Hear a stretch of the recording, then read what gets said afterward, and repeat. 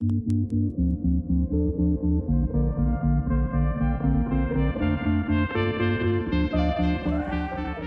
morning, afternoon, or evening. Whatever time it is, welcome to another episode of Reading to Feed the Mind, a podcast focused on discussing the various aspects of books. My name is Stacey Woods, and I am your host. In this, the second episode of our first season, I will discuss a novel by two best friends who met during a plus-size modeling audition. What I enjoy most about these authors is the example they display of women working together for success. So much of what we see on TV reality shows and social media are women fighting each other rather than working together and supporting each other.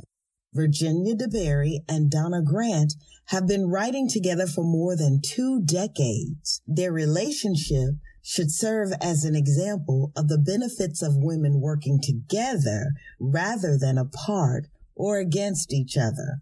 I have been blessed to have several women in my life that I can share dreams and ideas with, as well as support and motivate each other.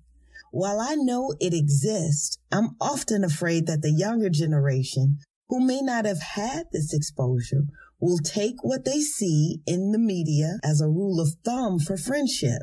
If it continues like this, it will only make our society more divisive. I can only hope that this will not be the case, that through books and shows like Tyler Perry's Sisters and media that display women working together will override the negatives and show what true friendship is, but I'm not going to get on my soapbox. Virginia Deberry and Donna Grant first met in the early 80s as plus-size models vying for the same assignment. They were already established models. Both were previously featured in catalogs, ads, magazines, and made national television appearances. After meeting, the two became best friends and combined their modeling experiences to launch a magazine entitled Maxima. It was a fashion and lifestyle magazine for plus-size women, and Virginia was the editor-in-chief while Donna was the managing editor. When the publication of Maxima ceased, they decided to try writing a book together. Their first book was entitled Exposures, and it was a novel about friendship and the world of fashion. It was published in 1990. Their next book came 7 years later, Trying to Sleep in the Bed You Made, and was a critical success.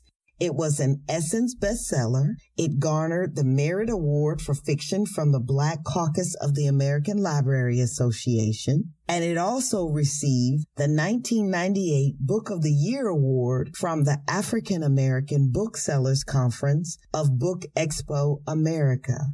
Trying to Sleep in the Bed You Made was my introduction to the two authors and friends. And I have enjoyed their ability to tell stories of women and men trying to live in harmony. The two have a total of 7 novels to their credit. While I have not read all of their books, the ones I have read have never failed to be entertaining or relatable. If you would like to find out more about the authors, you can visit their website at www.deberry, Deberry, and Grant.com. So let's move into the discussion. For this podcast, I am reviewing their book written in 2004 entitled Better Than I Know Myself. As the Red in Color Book Club noted in the praise section of the book, and I quote, Better Than I Know Myself is a novel of heartache, triumph, tears, and the impenetrable bonds of 3 sister friends. Deberry and Grant remind us that life is fragile, that tomorrow is not promised to anyone, so we should live each day to the fullest. That is a truly great description of the book, which is based on 3 characters, Carmen, Regina, and Jewel. The prologue of the book follows one of the 3 friends as she visits a gravesite, so we know immediately that one of the 3 is going to die. So I found myself guessing, as I read the book, which one was going to be the one to pass. The story opens with Carmen Webb, who comes from a hard life brought on by the death of her father at a young age. As a result of the death, her mother becomes despondent and eventually disappears, leaving Carmen to be raised by her older brother, who constantly reminded her that she was not wanted in his life. College for Carmen was her escape to a better life. Her choice, and the one she was accepted to, was Barnard College. We are next introduced to Regina Foster, who comes from a middle-income home, is the youngest of two older brothers, and truly a social butterfly. Unlike Carmen, Regina's life was more steady. Her two brothers were college graduates on the path to a successful career, so the expectations were the same for her. Although she was a great student, college was something Carmen could have lived without, but knew not going wasn't an option. She was not so pleased when she was accepted to Barnard College, but she knew she had to go. Jewel Prescott is a former child star seeking to do something different with her life, despite the disapproval of her mother and manager, Vivian. Jewel is determined to find a different path for her life as she uproots from L.A. to attend college in New York, Barnard College. The story of the three women began during their sophomore year at Barnard College. When the three meet, it is under the strain of lack of trust and biased assumptions. Jewel and Regina were already friends. Carmen, who they thought was a little weird and standoffish, later joined in after the three were stuck in an elevator. The three eventually become friends and roommates and get an apartment together, 5D.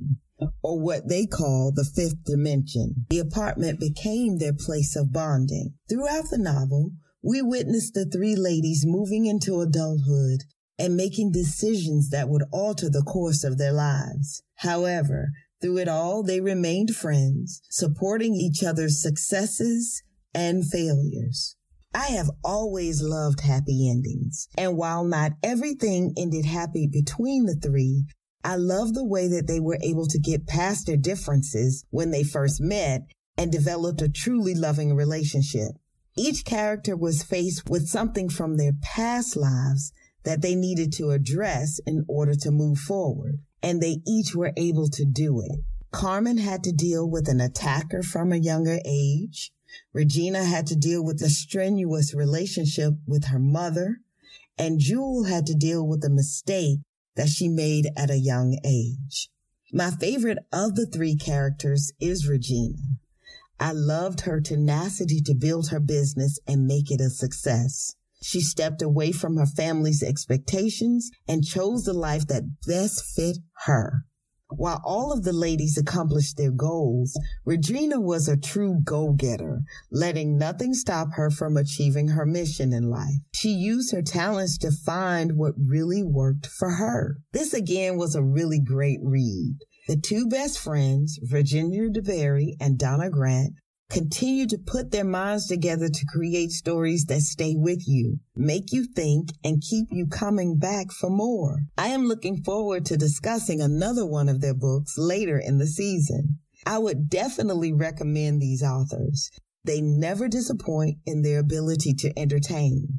They were in Atlanta recently, and I hate I missed the chance to meet them, but I'm going to stay connected using their website, DeberryandGrant.com. If you're looking for a good read, I would highly suggest either picking up Better Than I Know Myself or Trying to Sleep in the Bed You Made or any of the other great books that they have written. That brings us to the end of our second episode. As always, I hope you have enjoyed this podcast and that it has encouraged you to feed your mind by reading a good book. Reading is really an escape. Good fiction can feed your mind and get you thinking, as well as a nonfiction book. Our next episode will be the first of what I call a Did You Know episode, where we will take a look at authors who are very well known in other careers, but found time to create, in some cases, really interesting novels. Our first Did You Know author will be Curtis James Jackson III, or as we know him as 50 Cent. Yes, you heard me correctly. Our sexy, roughneck rapper, producer, actor, and director, 50 Cent, and his book entitled Death Before Dishonor. I can't wait to talk about this one. Thanks again for tuning in. Until we meet again, keep reading to feed your mind.